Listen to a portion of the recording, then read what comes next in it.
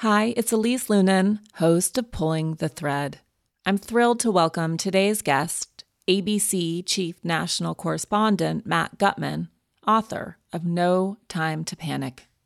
Vet bills can be expensive, but Spot Pet Insurance can give you up to 90% cash back on vet bills, so you can worry less about high vet bills. Yep, up to 90% cash back on vet bills for unexpected accidents, illness, and even routine care. And with Spot Pet Insurance plans, you can go to any vet you want in the US or Canada. There's no network you need to stick to, so visit your favorite vet and you can save money on expensive vet bills. That's Spot Pet Insurance.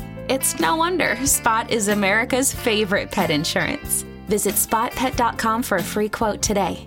For all terms, visit spotpetins.com/sample-policy. Spot Pet Insurance plans are underwritten by either Independence American Insurance Company or United States Fire Insurance Company and produce Spot Pet Insurance Services, LLC. This is an independent ad from Spot Pet Insurance Services, LLC.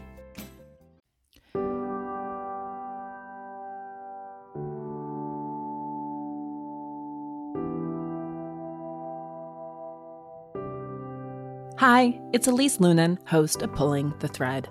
On this show, we pull apart the web in which we all live to understand who we are and why we're here.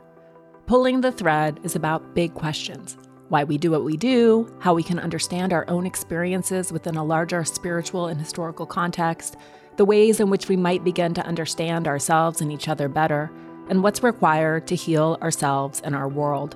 I'll be joined in conversation by luminaries and wise elders, those who have laid tracks in their work and lives to help us bring meaning and understanding to a world that often feels chaotic and overwhelming. My hope is that these conversations spark moments of resonance and plant tiny seeds of awareness so that we might all collectively learn and grow. I think a lot of us embody what I call the paradox of the courageous coward, right? Like, we're capable of doing these things that are bonkers. Like, they take a tremendous amount of courage, or maybe experience, you could call it, but we'll call it courage. Speaking in front of a panel, going live on television, with me swimming with sharks, going into the eyes of hurricanes, going to war many times, marooning myself in weird places. And then we have this other side that is like so fragile, so gossamer thin, and on our level to tolerate, anxiety, that it can break and snap at any moment. So says Matt Gutman, ABC Chief National Correspondent and the author of No Time to Panic: How I Curbed My Anxiety and Conquered a Lifetime of Panic Attacks. Matt is a new friend, and I've loved getting to know him and his deeply feeling heart, as well as the way he so perfectly captures this idea of being a courageous coward. He's not afraid to step into a war zone, and yet he's felt incapacitated by anxiety, taken out at the knees by panic, which makes him the perfect encapsulation of the binary of modern masculinity. Quite simply, the world is too much for any of us to confidently swashbuckle our way through. I commend Matt for saying it. He wrote this book because he suffered a panic attack on air during a heightened moment of news, one of those moments where all of our eyes were turned toward our TVs, and he ended up being put on temporary leave. It was in that moment that he recognized he needed help and healing, as this panic attack, though public, was not a solitary event. It was happening to him all the time. In No Time to Panic, he explains how hard he went to work at healing, at uncovering what was at the heart of his anxiety and grief, which is at the center of our conversation today.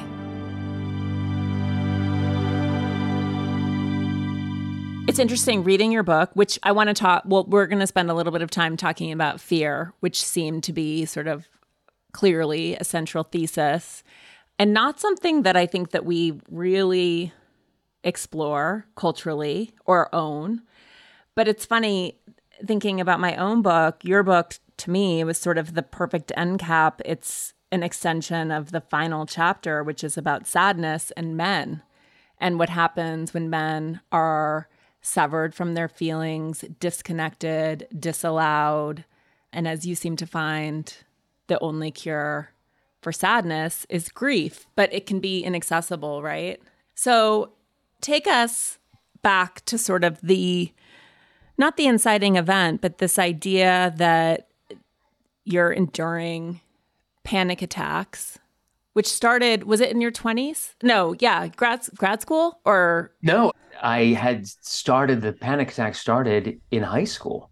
I was, a massive high achiever and, felt like I had to excel in everything. So I was school council president, and every morning I had to deliver, I don't remember what it was, but like, a few sentences to the school about the day's activities.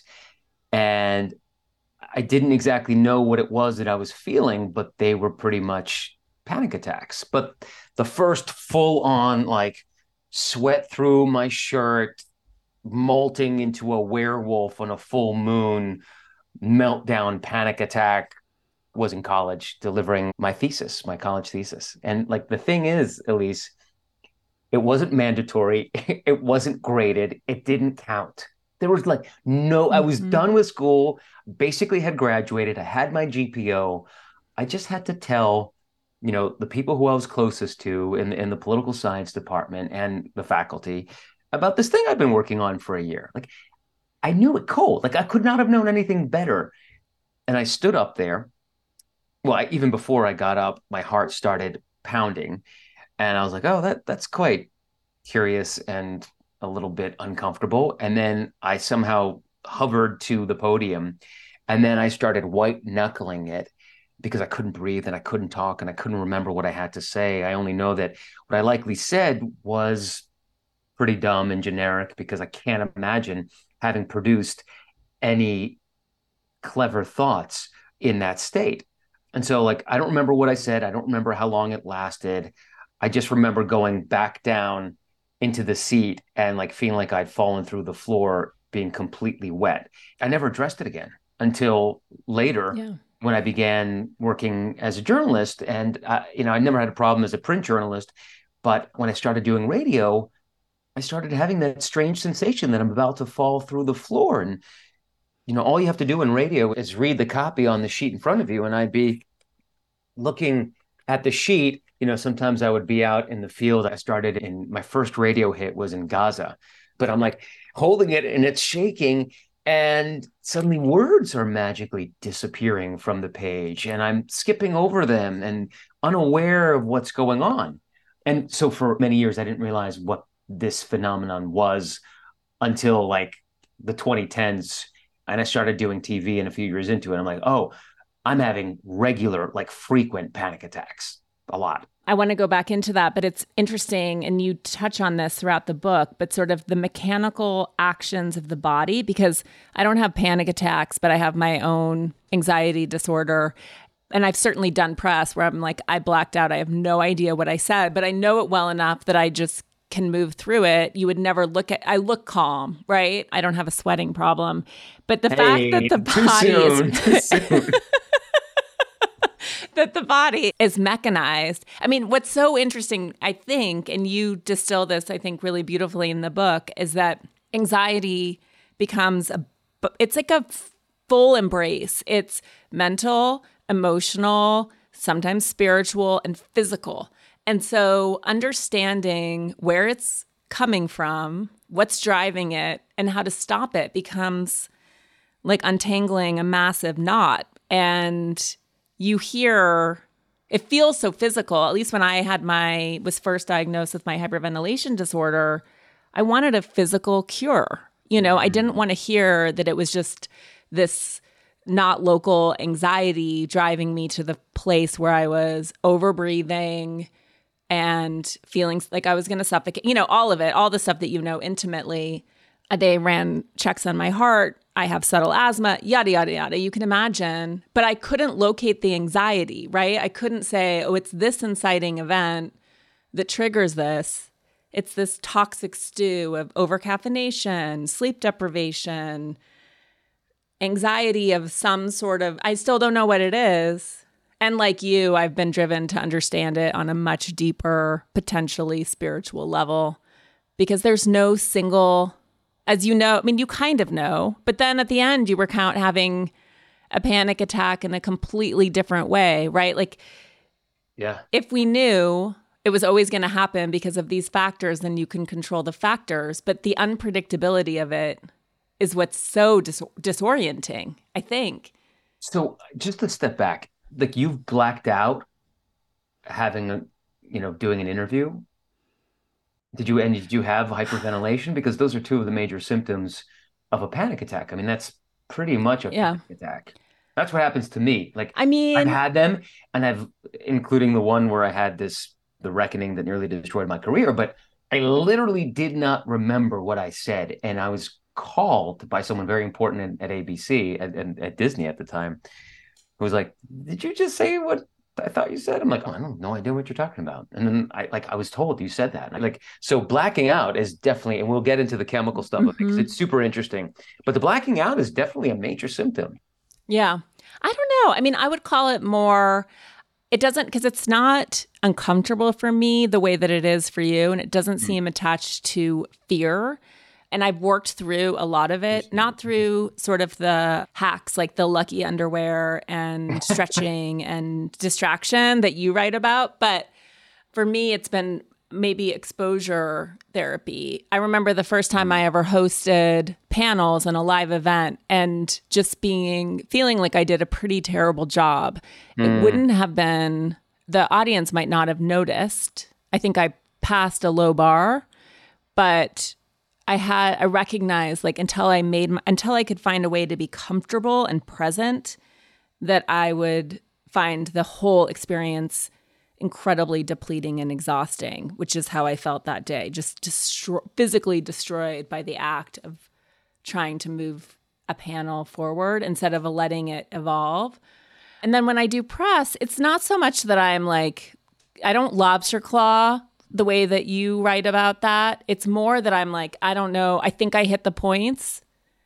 I think I did well. I have no idea. I couldn't necessarily remember or recreate the conversation. Does that make sense? I'd actually Yeah. need the validation of someone listening to say, like, did I make it through the material? Because I don't know. Sounds like a highly anxious experience, but maybe not a full on, sweat through your socks. I'm having a heart attack, panic attack.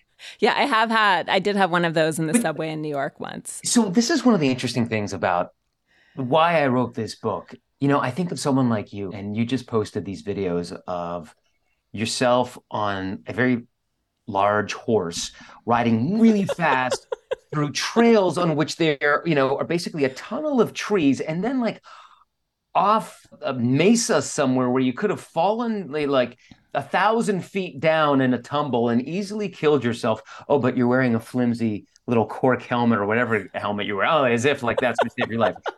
So, which most people are like, that's insane. You're galloping on a 1,200-pound horse at top speeds, through a place they could easily be killed. And like, I think a lot of us embody what I call the paradox of the courageous coward, right? Like we're Yeah. capable of doing these things that are bonkers. Like they take a tremendous amount of courage or maybe experience, you could call it, but we'll call it courage.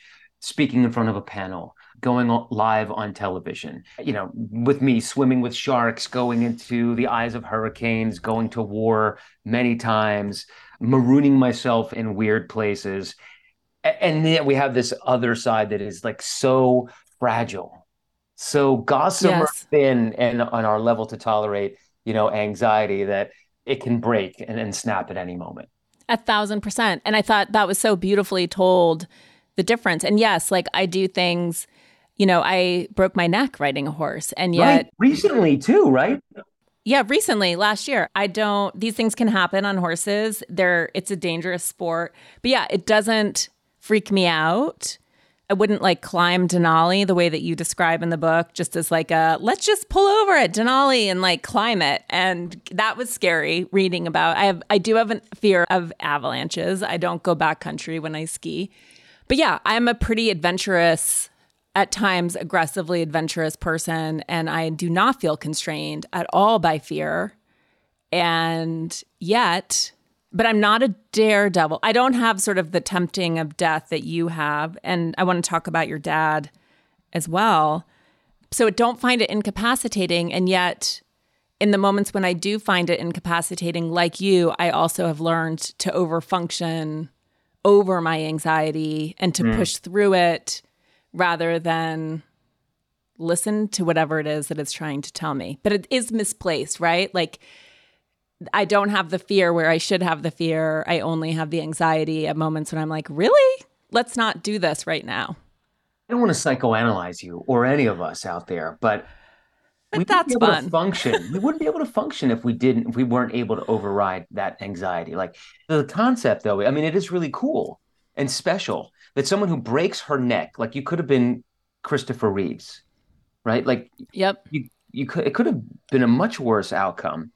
Yet the very next summer, you're back out there, not just like trotting daintily on a horse in a ring. You're out on a trail. It looked like a single trail, too, like a small trail, riding really, really fast.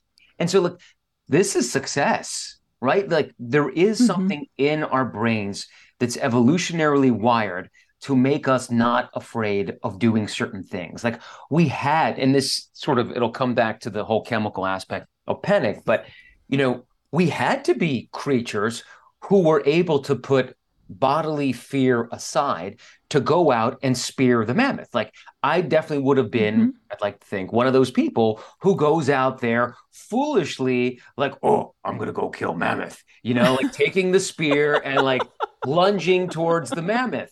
I also probably would have been the person who would have tasted the mushroom, like, oh, that looks good. It may kill me, but maybe I'll have a really good time on this interesting looking mushroom.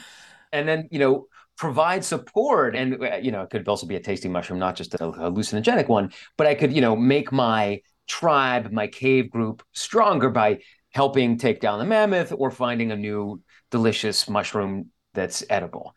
So we need that lack of fear. And maybe we also need the spasms of anxiety to temper that. So it's really like the chemicals of it are super interesting, right? The chemicals of fear are actually engineered to make us survive, right? So what you get is you get a jolt of adrenaline, and you do that because your body is assessing a threat. For me, the threat that my body is most afraid of in the immediate sense is the judgment of my peers. And so when I go live on air and had for many years, that would be my brain at that moment starting to seize up and assess threat and say, okay, this could be really bad. Your group, which is these highly intelligent, super professional, top rate people at ABC who are in this dimly lit cave of a control room in the Upper West Side. This is my cave group, and I'm there to make them stronger. And failure on my part would make them weaker. So there's a lot riding on it. So the brain tells my body, you're in trouble. This is a threat. Get ready. And it releases adrenaline, epinephrine. That gives you the jolt. I'm not going to get into all what parts of your brain do it, but basically those are the oldest parts of your brain that get into hyperactivity. Then in order to keep that strength going. So in the first initial seconds of an adrenaline jolt, and this can happen when you're driving in a car and, a tractor trailer flips over in front of you. Your body assesses, your brain assesses the threat. It fires adrenaline all over so that you have strength in your muscles to keep running. It gives you the ability to withstand pain to a certain degree. It gives you really impressive geospatial awareness, like your internal GPS is on steroids, and it limits your ability to have long-term memory. So anything 30 seconds or longer is considered long-term memory, and that's pretty much wiped out, which is why sometimes we can't remember exactly what we said. Yeah. And then cortisol is pumped in later to allow you to continue that flight if you need to, in case a lion has bitten you in the butt and you've got to keep running.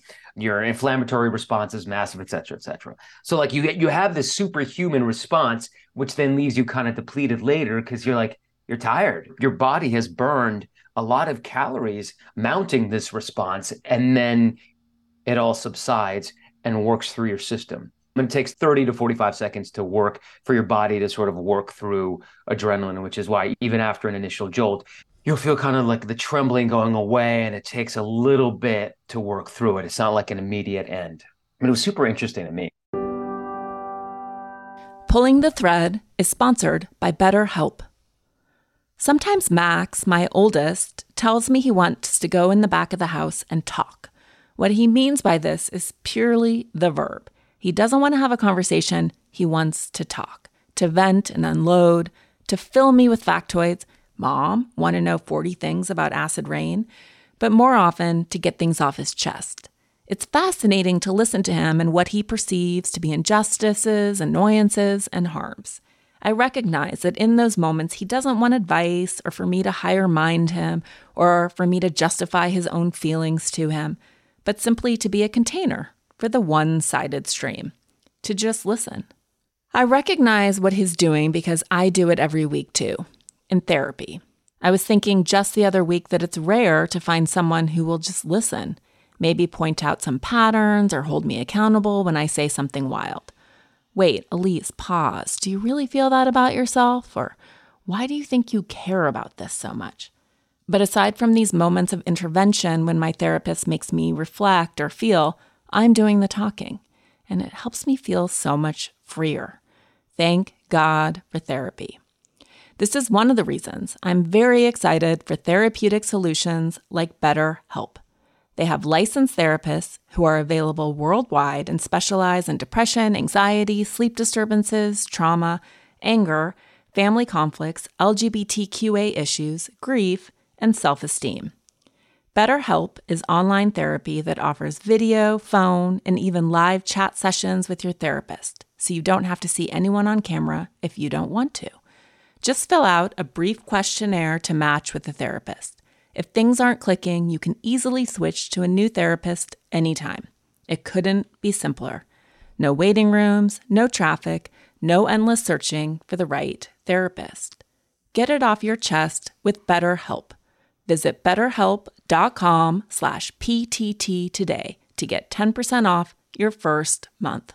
That's BetterHelp, HELP.com/PTT. Let's go back to something you just said that was interesting, that feeling of you're in trouble, because I always feel like I'm in trouble. Anytime someone calls me or texts me and says, hey, do you have 5 minutes to talk? I mean, it could be my best friend. I'm like, I'm in trouble. Huh. I've done something. And I want to go to that instinct, that fear of judgment from your peers, and go a step deeper. Is it that it's about your livelihood and your ability to provide? Is it I don't know if you were bullied as a child. Is it going back to your dad, this becoming sort of quote unquote the man of the house as a 12-year-old? Did you feel that hypervigilance and performative child?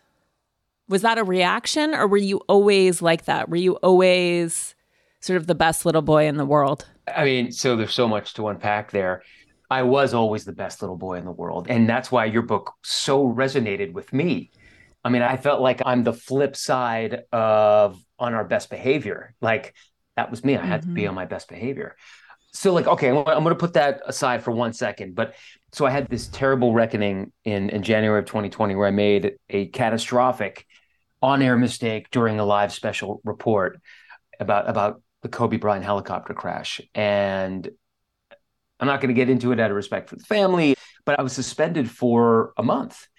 And I decided at some point after that I had to either figure out panic. Obviously, I had a panic attack, which is why I sort of blanked out about what I was saying, and I made a catastrophic mistake. I decided that I have to figure out panic, or I got to leave this business. And maybe I'll go back to print journalism. Maybe I'll just do radio. Maybe I'll do something else. But this wasn't working because I was really unhappy and constantly afraid of melting down on camera, which made my life miserable and made my job miserable. And I really liked my job for the most part. So the first thing I learned was about the chemical cascade that happens when we have a panic attack. And the next question was like, why do we have this at all? Like, how have humans in tens of hundreds of thousands of generations that we've been around not figured out that a panic attack is really not so good for us, both chemically, health-wise, mistake-wise? Like, not only does it feel really not good, but we are prone to make really boneheaded mistakes. And so like I went down this evolutionary rabbit hole, and a cut to the chase, but humans evolved to be massively cooperative, right? The fastest human that's ever lived, Usain Bolt, is slower than a hippo. right? A hippo runs faster. Mhm. We gave up muscle mass and speed and size and whatever it was to have this amazing brain. And the biggest gift that this brain has is the ability to communicate in a way that no other animal in the catalog of Earth has ever been able to match. And we depended on that cooperation. So we first, we had pairings of male and female at the time. And that was why a lot of scientists believe that we became bipedal, like why we started walking upright, because to keep our children and our offspring and our mate safe was better to keep them in one location rather than bring them to the site of a kill. So we learned to carry stuff to bring to our people. And then we started expanding that circle, cousins and kin, and then people who were just not related, but part of our group. And so the cooperation in that group became everything. And so there were two main buckets of human fear. One was being on the savannah and getting eaten by a lion, or having your offspring fall or drown or whatever disease, some terrible thing that would happen, but it would be physical in manifestation. The other bucket that was pretty much as scary was being ostracized, being banished from our group. Because if you were in a cave group or some group in the Amazon and you were banished from the group, you were as good as dead because we were not so capable alone out on the savannah. And so essentially is you get kicked out of the group by breaking some taboo and you'd be walking alone on the savannah, whereupon you would be eaten by a lion anyway.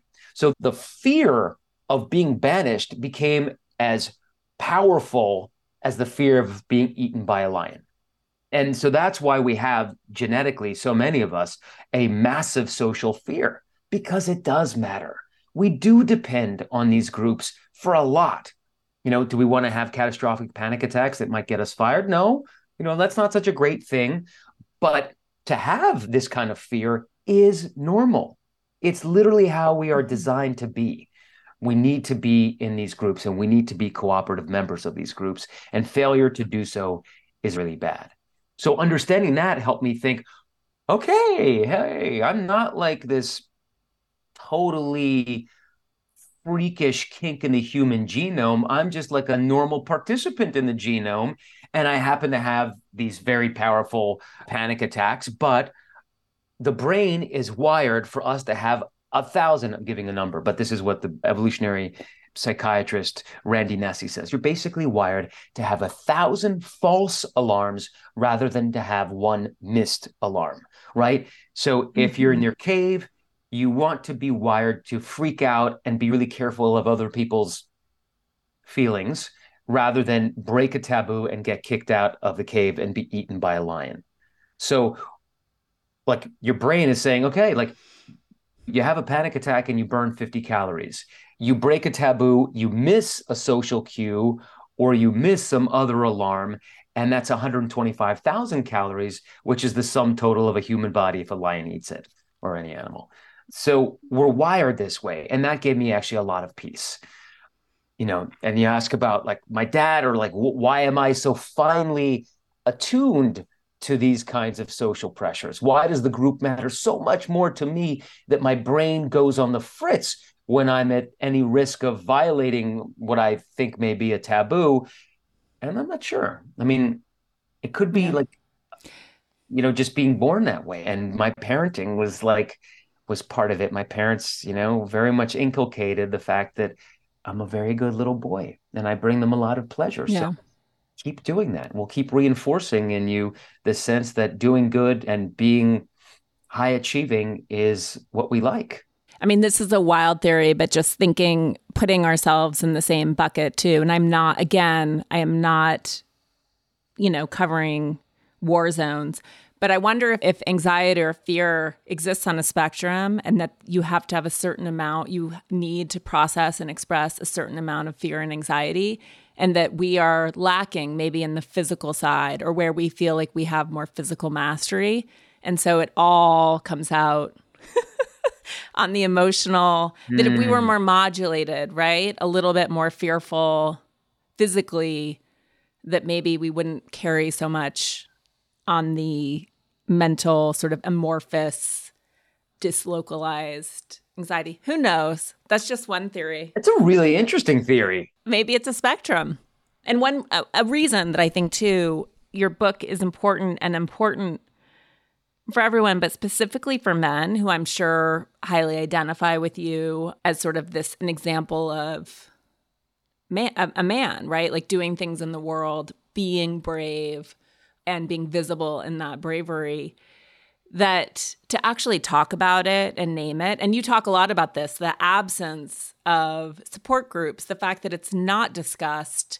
I don't know if you're familiar with Terry Reel's work with men, but he talks about how when you look at rates of depression amongst men and women seem to completely over-index. But once you add in deaths of despair, suicidality, addiction, personality disorders, there's equivalence. Yes.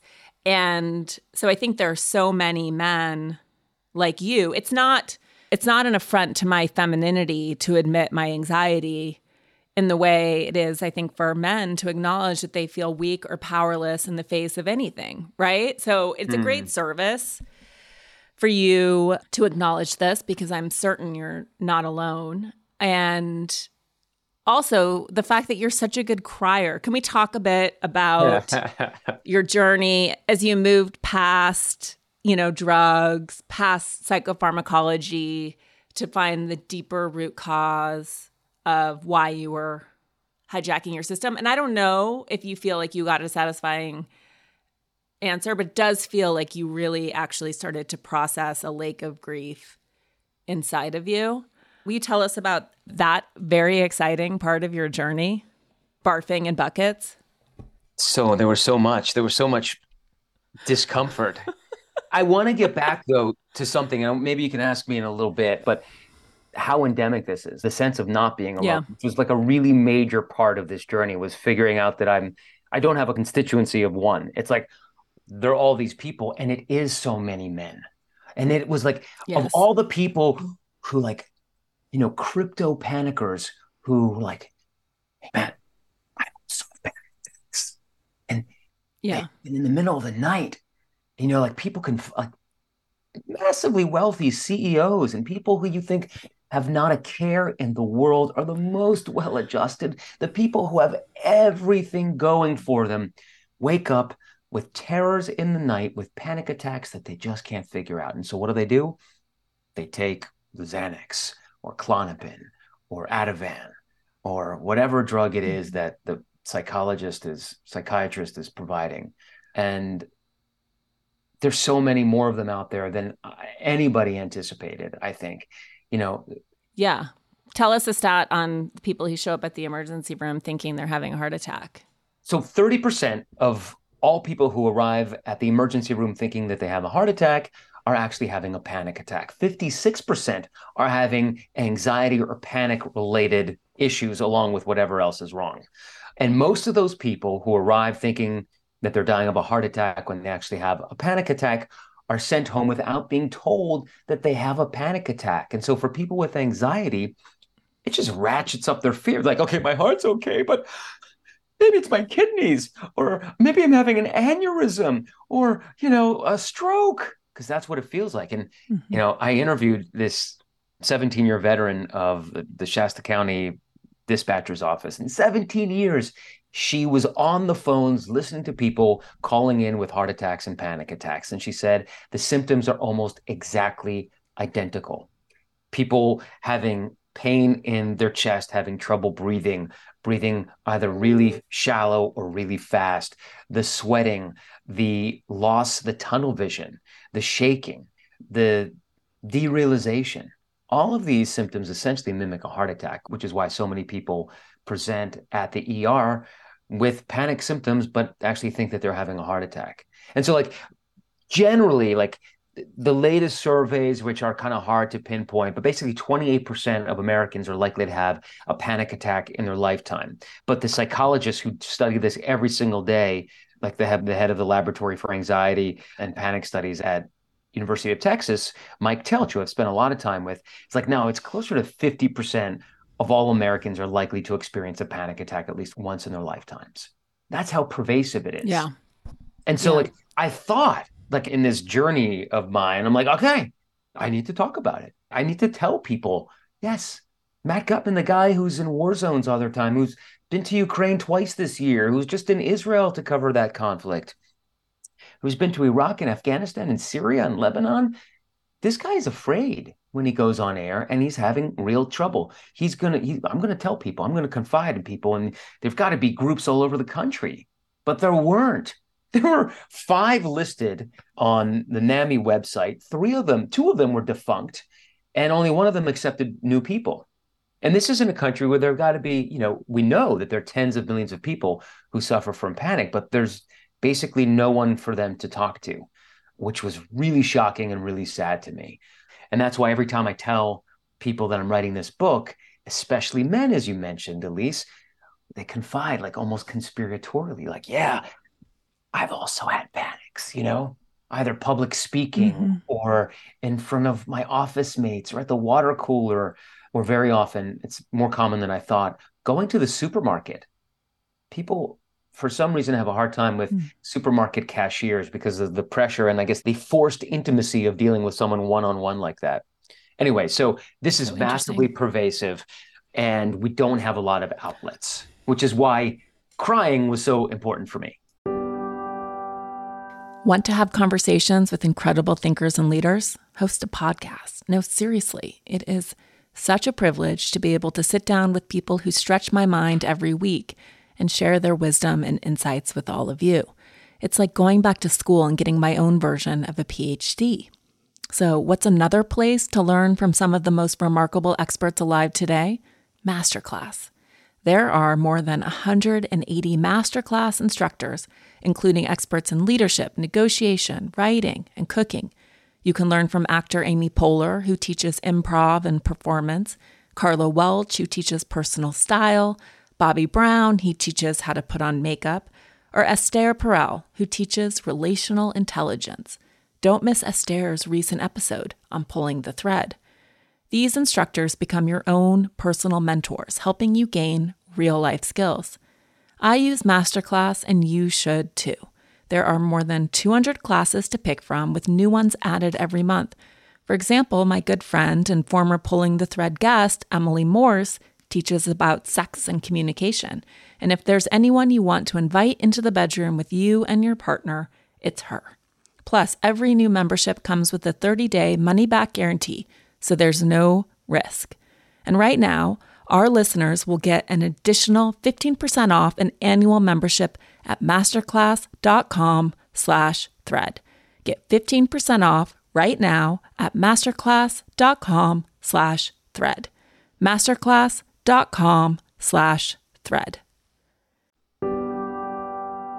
And it feels like part of that journey, you ultimately came off of your antidepressant, sort of not knowing who you were before that, which requires its own type of withdrawal. And SSRIs are a whole nother conversation. Obviously, they work for some people, unknown how or why, and don't work for a lot of people, or stop working because of the placebo effect. So you established a new baseline, right? Where suddenly you felt, from what I read, significantly more raw or less emotionally muted or guarded. Is that accurate? Where suddenly you're sort of kind of have to confront more of your feelings? It's very accurate. You very articulately put it. I was a bloody mess. I was a pulpy, weepy, angry mess when I titrated from my SSRI, which was Paxil, which I'd been on for 18 years. And I spent concurrently to try to figuring this out evolutionarily and chemically. I was going to the psychiatrist who I'd been seeing. And he and I, for a couple of years, had been trying to work through panic. We hadn't talked about it a lot. It was just a lot about treating it chemically through pharma. And so I did try Xanax, and I tried propranolol, and I tried GABAs, which are basically some anti-seizure medicine. I tried a lot of stuff, including Adderall for my ADHD, which he diagnosed as well, which is, giving a stimulant to someone who's got panic is controversial. Anyway, none of these worked. And I'm not disparaging SSRIs or benzos. they do work for people. There are people out there you just mentioned for whom they are godsend, for whom they enable them to live a fulsome and healthy life. And I'm so happy for those people. I'm not one of them. They did not work for Mhm. me. I was still panicking. I was still feeling that death-like vice around my throat. Harry Potter's Dementors seizing my throat with their bony fingers and squeezing the life and the words out of me. And so I needed something bigger. And that if my first experience of an altered state was actually breath work. My buddy, like Mm. right after my suspension, he's like, "You got to come do this breath work class." I'm like, breath work. I mean, I've meditated. My parents took me to do TM when I was a kid, transcendental meditation, and I kind of kept the practice here and there in my own varied form for years. I'm like, oh, breath work. Anyway, I ended up doing this breath work with him, and you're chugging really hard in breath work, and I of course dove in because like if it's a physical challenge, I'm all in. And I just started bawling, just hysterically crying in this class with all these people. And I didn't care. I didn't care. It was so, oh my God, it was such a relief to be able to get emotional like that and to just let this pain gurgle and burble and burst out of me that I'm getting emotional just thinking about it because it was so freeing. And this was the start of, I guess, my journey through altered states. I wasn't looking so much to Mhm. get high. I was just looking to find ways to get me out of this head state that were big enough to basically knock out the conscious ego of Matt and get to something deeper. So there was, psilocybin and ayahuasca and ketamine and 5-MeO DMT, and basically all of them in one form or another enabled me to get to what you do. Read your books when you do these interviews, you do your homework, what you so accurately describe as the well of grief. It's like this place that was so bottomless and so dark that in the sober Matt, I always felt like there was no way I can go anywhere near there because I'm not going to be able to claw my way out. Because I remember Mm. these bouts of weeping with my mother that we had in the weeks, the months, the years, even into high school and college. I'd come home and we'd just sit and cry for 2 days. And my dad was killed in a plane crash when I was 12, and it was like our world was lost. It was really, I mean, it was traumatic in every sense of the word, and Yeah. it had these cascading ripple effects in our lives.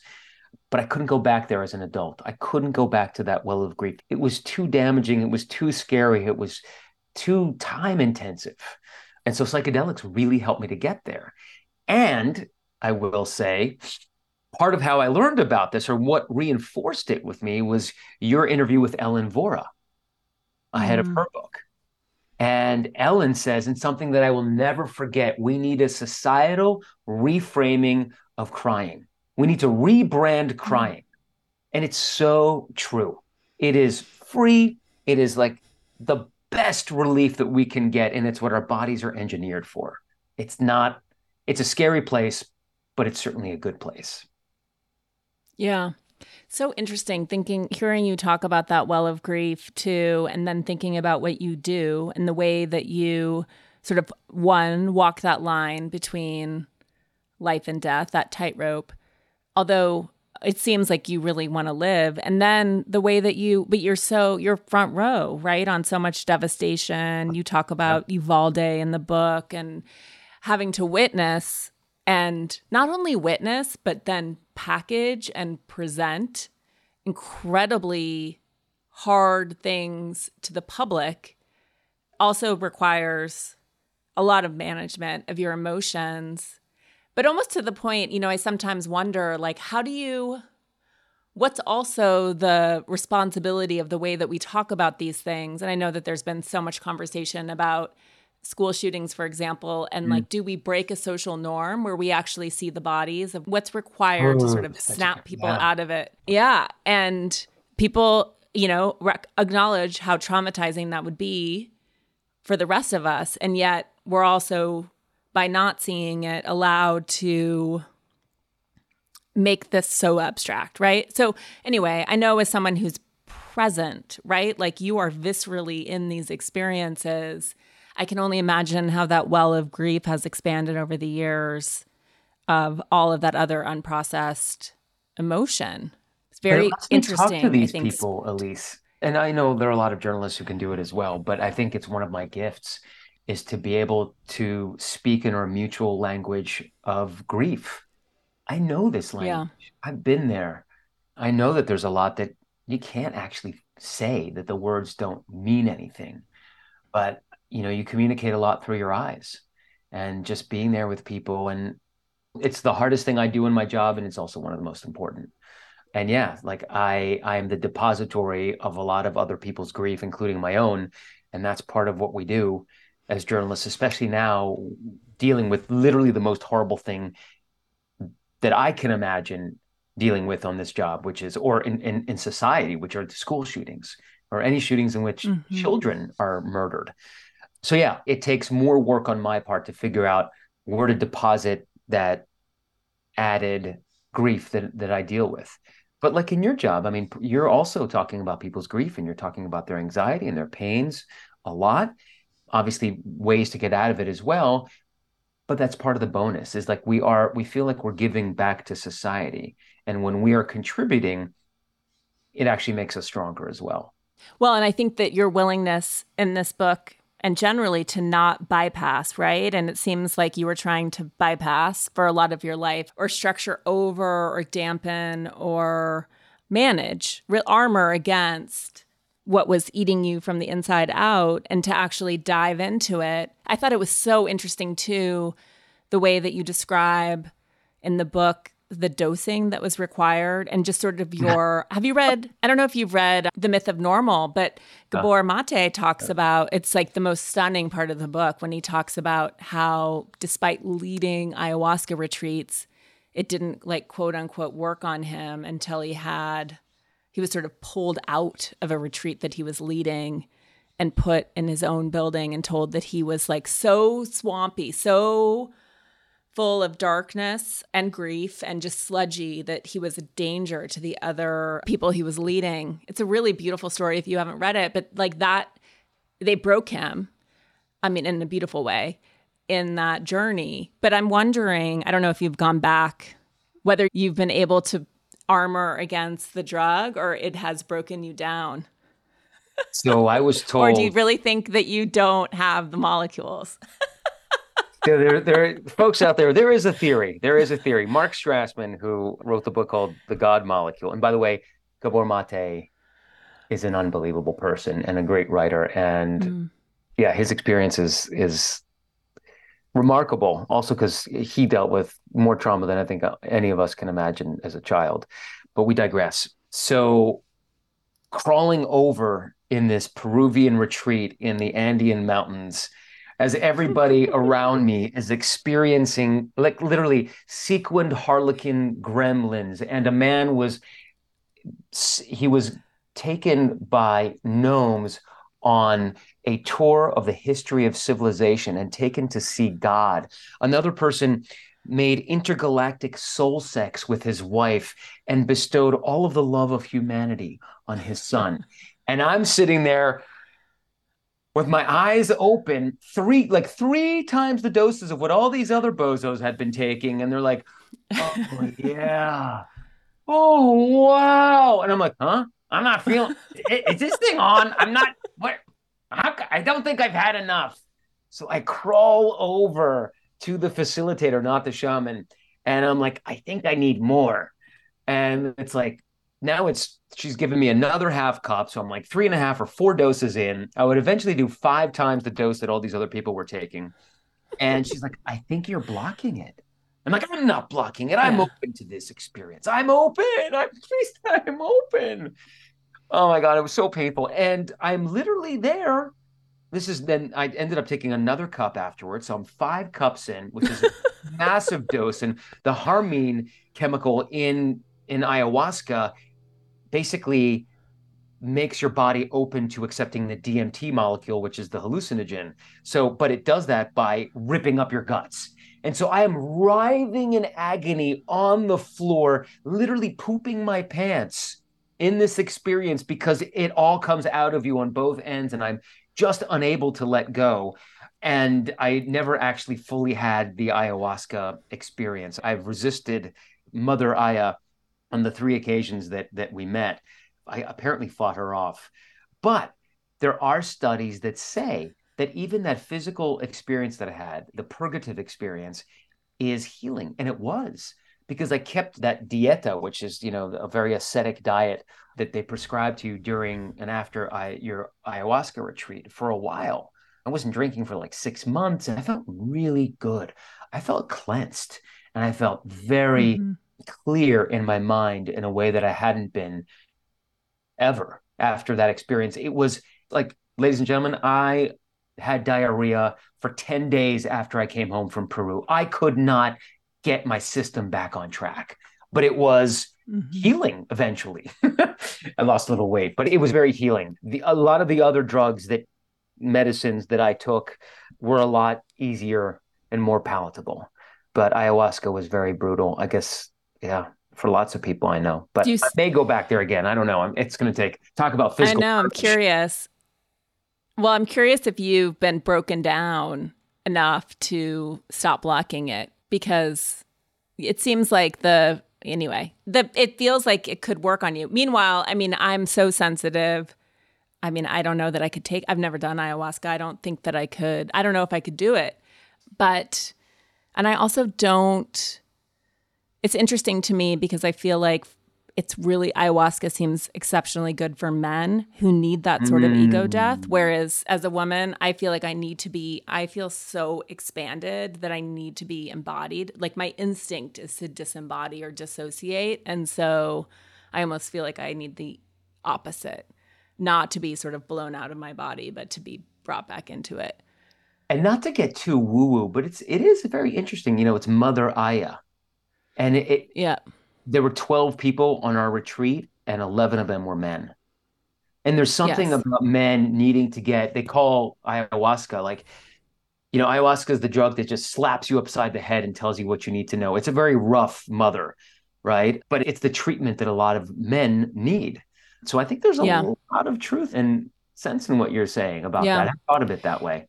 And then there's, Father Ibogaine, which is hopefully someday they legalize it and they bring it into a hospital setting, because that can really stop your heart. It's dangerous, not with medical intervention, but that Father Iboga, in terms of addiction, is just stunning what it does for people. And I wish that they would legalize it so it could be safe for people, so that they're not in the jungle trying to recover from heroin addiction. But it's really stunning. But I also think that's primarily taken by men.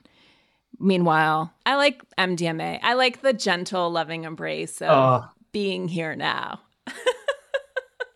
MDMA, yeah. Well, by the way, for all those folks listening, and I think you too, we're doing this not recreationally. Like Yes. the MDMA, the mescaline, all these medicines, we call them medicines, or people who've experienced them, because they heal you. But I did all of them under the care of a facilitator or an actual psychologist who was there watching me. This is not like Fear and Loathing in Las Vegas, where I'm slaloming around in a red Caprice, popping pills. Like, I took this very clinically and very seriously, even though some of them were fun. Like ketamine was really interesting at times, even though I had ego death and literally experienced, I mean, and literally, but I figuratively experienced what had to be death.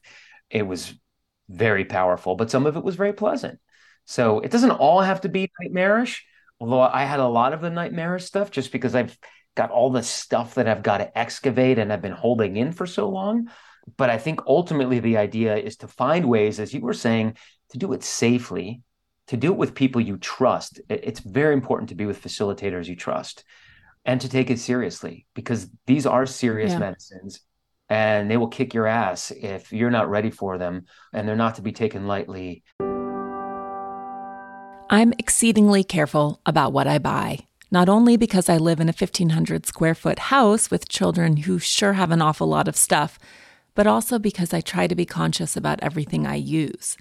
And sure, I want to use everything I buy. In addition, thanks to a decade in the wellness industry, I am very keyed into product claims and product content. This is why I like Ritual's Essential for Women 18 Plus multivitamin, which is clinically backed with high-quality, traceable key ingredients in clean, bioavailable forms. I also like their Symbiotic Plus 2, which is a probiotic that's simple and effective. Ritual makes the most elegant multivitamin around. Ritual's Essential for Women 18 Plus has everything you need, specifically 9 key nutrients in 2 capsules per day. Their unique beadlet oil is so slick it's actually patented, and their capsule has a delayed release design, which is brilliant and essential, to help make it gentle on an empty stomach. And Ritual studies their vitamins, which is not the standard in the industry. Ritual conducted a university-led clinical trial for their Essential for Women 18 Plus multivitamin to assess its efficacy. The results? It increased vitamin D levels by 43% and omega-3 DHA levels by 41% in just 12 weeks. As most of us are getting far less sun right now, vitamin D supplementation is essential. Ritual's Essential for Women 18 Plus is one of the few women's multis that's USP verified, meaning what's on the label is what's in the formula.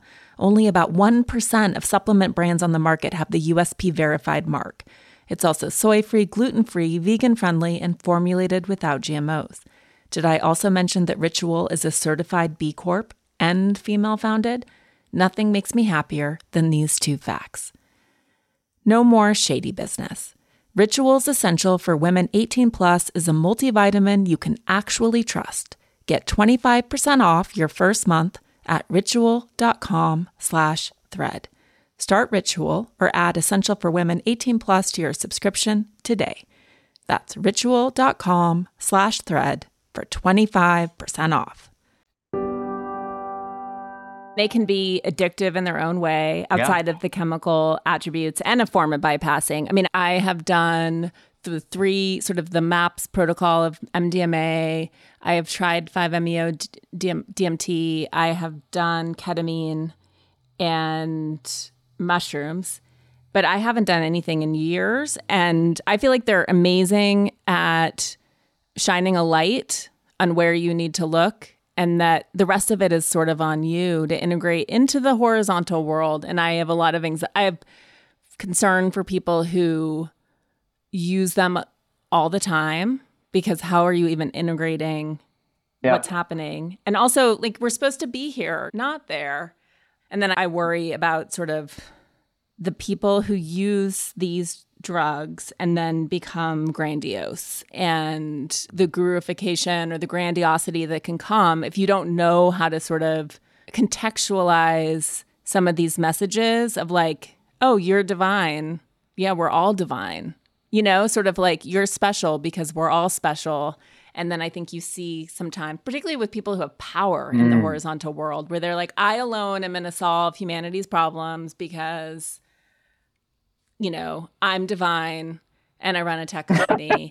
And, you know, like, watch out. Like that freaks me out. I see that a fair amount where it's like, oh, man, let's not like pump up any more grandiosity here. Like, we need more humility. I want to know what your 5-MeO DMT experience was like.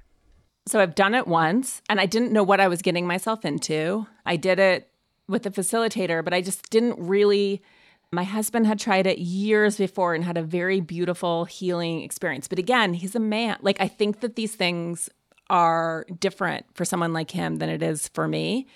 And so what happened to me is that I took it, and then I was soaring above a temple, and I was like, oh, you know, this is amazing. I think, a bird. And then I had sort of a fleeting, oh my God, where are my children? Ooh. And I panicked. I was like, I cannot go. I cannot be dead. I cannot leave my kids.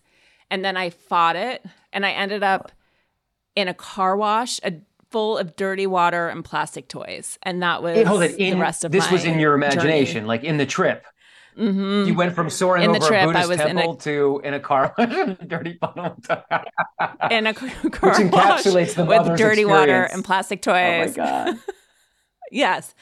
And I was like, I knew at that point that I was having this experience and that I was not dead, but it was that moment of death If anything, it showed me how attached I am to my children, and maybe hubristic because they'd probably be fine. But I just really, it went south fast. But then it was funny, but I did not enjoy it, and I have no interest in doing that again. Interesting. So I had a very like I started the journey where you're sipping this stuff, and in Peru they did it in this giant beaker lit by a butane torch, and the smoke is bubbling up, and she's like tómalo, tómalo, and so you're like it's like a syrupy smoke, which is not pleasant to take down.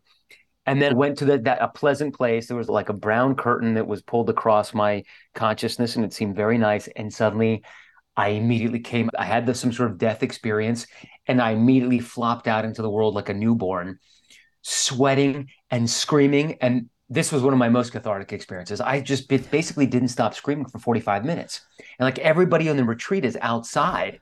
And I'm just like, it's just like this. Oh my God, it was so embarrassing. But I needed to extricate this stuff. And I had a facilitator there who was just holding me, and they were a little bit scared because I was having a very bad, very loud reaction. And at one point, one of the other guys was like, Matt, please shut the fuck up. I'm like, I'm sorry. But it was 45 minutes of just screaming. But again, everybody has these vastly different experiences. You just need to be safe whenever you're doing them. Safe and to have the proper integration and support so you can extract. I mean, I think it operates on two levels, and ketamine obviously does, because there's that neuroplastic agent for depression and complicated depression where just suddenly people lose suicidal ideation. Like it can be incredibly powerful even without any sort of psychedelic experience or a meaning-making journey. And so these things, and as you were saying, even just the ayahuasca, like the purgative part of it, whatever it did was healing. So there's that baseline that you can achieve through those experiences. And then there's sort of the mind and the meaning that you can make from what you're shown or not shown. They're interesting in that way. I think that they can either deliver, was it your wife who like essentially got like the mother of all messages about redirecting her entire life, and she did finding and mine is just like all pain, but I mean maybe that's the way it's supposed to be. And I think you mentioned integration, and that really is key. And so after a lot of people do a psychedelic journey, you really should sit with a therapist or somebody who helps you integrate, which is literally talk about your experience, and hopefully it's more than once. And I'll often tap into those experiences when I do meditation. I don't meditate, like I don't do 20 minutes. I'll do like 5 or 10. But I can find those moments, the nice ones, not the screaming ones. And I find those moments and I can sort of reanimate them. And it's really pleasant and peace-giving. And so that's something I've taken from the integration and the psychedelic experiences that I can practice in a day-to-day, because, you can't inhale smoky toad venom on a daily basis. It's not practical. My final question, I don't want to say healed, because I think we also pathologize these things that are natural and or maybe essential parts of who we are. But do you feel, and I know that the book is very responsible about sort of not offering a pat, I did this, do this, you'll be fine. Where do you feel like you are on your journey? Do you feel like you're sort of at the very beginning, or in terms of really understanding what's driving you? Or do you feel at peace? I don't think I feel at peace. I don't know if I will ever feel at peace. I feel better. I know much more. I'm able to deal with the stuff when it comes up in a way that I was not capable of before. I've armed myself with or equipped myself with these tools that I didn't know I had, but was capable of. I have, a list of things that I can do in my head when I'm having an acute. So like 90% of this is living a healthier psychological life, right? It's like not getting to the acute point where I'm standing in front of a camera and suddenly I feel like my jugular is about to like pop through a tie, or, I literally can't see the camera in front of me. My tunnel vision is so bad. It's to avoid getting there. And it's also knowing that Hmm. I might very well have a panic attack on air again. Like I can't say I won't. It's a crazy experience. But I also have all these tools to help me prevent not get there and to forgive myself if it happens. Right? Like, okay, like, I hopefully Yeah. I won't make, I'm pretty sure given what happened on that day in January 2020, that the ingredients and that particular story are not going to be replicated ever again. Like I'm pretty assured of that. But like if I stumble and I don't like my delivery, it's okay. I'm gonna be okay. NBC is gonna Yeah. be okay. We're gonna survive this. And like I have little tips too, like that help me not only forgive myself but get through it. Like the concept that a panic attack is really only 15 to 60 seconds. Like I can get through that. I can get through anything that's 15 to 60 seconds. And I know people out there can too. Also, if panic were as debilitating as I originally thought it was, nobody would be allowed to drive because so many people panic Right. while they're driving, but somehow they get through it, right? So people would not be allowed driver's licenses if they were prescribed benzos or Klonopin and they had any clinical history of panic. But because we do get through it, we are capable of it. We can get through 15 to 60 seconds of anything. I practice little mindfulness tricks before I go on air, thinking about my five senses. What I see, what I smell, what I touch, what my mouth tastes like, what I hear around me. Now that people know, like everybody, that I have panic attacks, like I can share it if it happens. It's less, the shame and stigma that were so debilitating and so hurtful inside are gone to a massive degree. And all the other stuff helps as well. But there are little things I can do when it's acute, and there are big things that I can do in my day to day that just help me live a more psychologically healthy life, including living a physically healthy life, which I always have or try to, except when Yeah. I wasn't smoking cigarettes to try to ward off panic, which was not helpful. All right. Is there anything that you haven't tried in terms of sort of your psychonaut journeys or your spiritual journeys? Is there anything that's on your list? There's nothing that's on my list that I haven't tried, but what I haven't tried, and I thought initially I should try was ibogaine. But Mm, it's too intense. I mean, I'm it's not so addicted to hardcore. anything, and I have you tried it? No, no. I I just haven't done didn't think I ayahuasca. needed. No. Yeah, I didn't think that Yeah. it would be. Yeah, I was willing to try everything, but it just didn't seem right for me. And there are things that I want to do again, and I think ayahuasca at some point I'm gonna muster the courage to do it again. I'm curious. After we stopped recording, Matt and I continued to talk about the gendered implications of panic. And my guess, and I know women with panic disorders, and it's interesting to me because I know about their panic disorders. It's something that it's maybe not what they lead their conversations with in daily life, but it's not a deep, dark secret in the way that Matt senses it might be for men. And I think, men are really programmed for power and to have everything under control and to be dominant, masculine. And the reality is, ultimately, we're all just human and we're all animated by these very basic instincts and impulses. And what's so wild about panic, I don't have the same type of panic disorder. I have an anxiety disorder where I chronically hyperventilate, which I write about in On Our Best Behavior because it's debilitating in a different way. It's very exhausting. But what's interesting about panic is the way that it just hijacks your body. And I think for those of us who are very attuned to our bodies, who are used to mastery, control, making our bodies and minds do what we want them to do, it can be so anxiety provoking, not ironically, to have a disconnection or to feel completely out of control, to not will your body back into conformity. It's a very tight book. It's a 200-page book. It's really interesting. and he's a very fun writer. And I hope that people read it.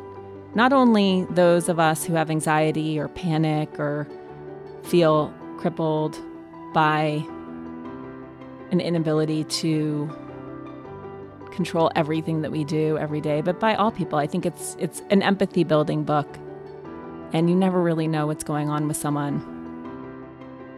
If you liked today's episode, please rate and review and tell a friend. You can find show notes and full transcripts of the episodes at eliselunan.com. While there, please sign up for my Substack. I send a short note every Wednesday about topics that are aligned with this show and a deeper dive most Sundays. Or follow me on Instagram at eliselunan. And finally, if you haven't already, please consider picking up a copy of my New York Times bestselling book, On Our Best Behavior: The 7 Deadly Sins and the Price Women Pay to Be Good, available wherever you get your books. It's an exploration of how women have been conditioned for goodness, men for power, and all the ways we've been programmed to police ourselves and each other according to these cultural ideas of what it is to be a good woman. I'd also like to give a huge thank you to my sponsors who make this show possible. Please support them the way they support this podcast. This has been a presentation of Cadence 13 Studio. If you enjoyed this episode, please listen, rate, review, and follow Pulling the Thread. Available now for free on Apple Podcasts, Spotify, Odyssey, or wherever you get your podcasts. I want to give a shout out to Phil Svitek, Lauren LaGrasso, Mary-Kate McDonough, Allie Brockman, and the entire Cadence 13 team for producing these episodes, and to Valero Duvall for my key art. Take care of yourselves. I'll see you next week.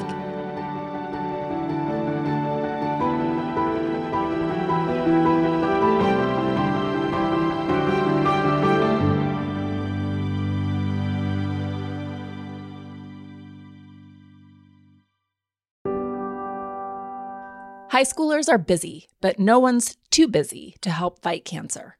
The Leukemia and Lymphoma Society is looking for their next Student Visionaries of the Year. Could that be your child? High schoolers who participate in the 7-week philanthropic leadership development program gain valuable life skills like project management, communication, financial literacy, and entrepreneurship. Forming strong teams behind them, they fundraise for the Leukemia and Lymphoma Society in honor of a pediatric blood cancer survivor right in their local community. Most importantly, this campaign is an opportunity for high schoolers to engage in meaningful work within their community and make a real impact on the lives of blood cancer patients and their families. Sound like something your child might be interested in? You can learn more about Student Visionaries of the Year or even nominate a student at lls.org/students. That's lls.org/students.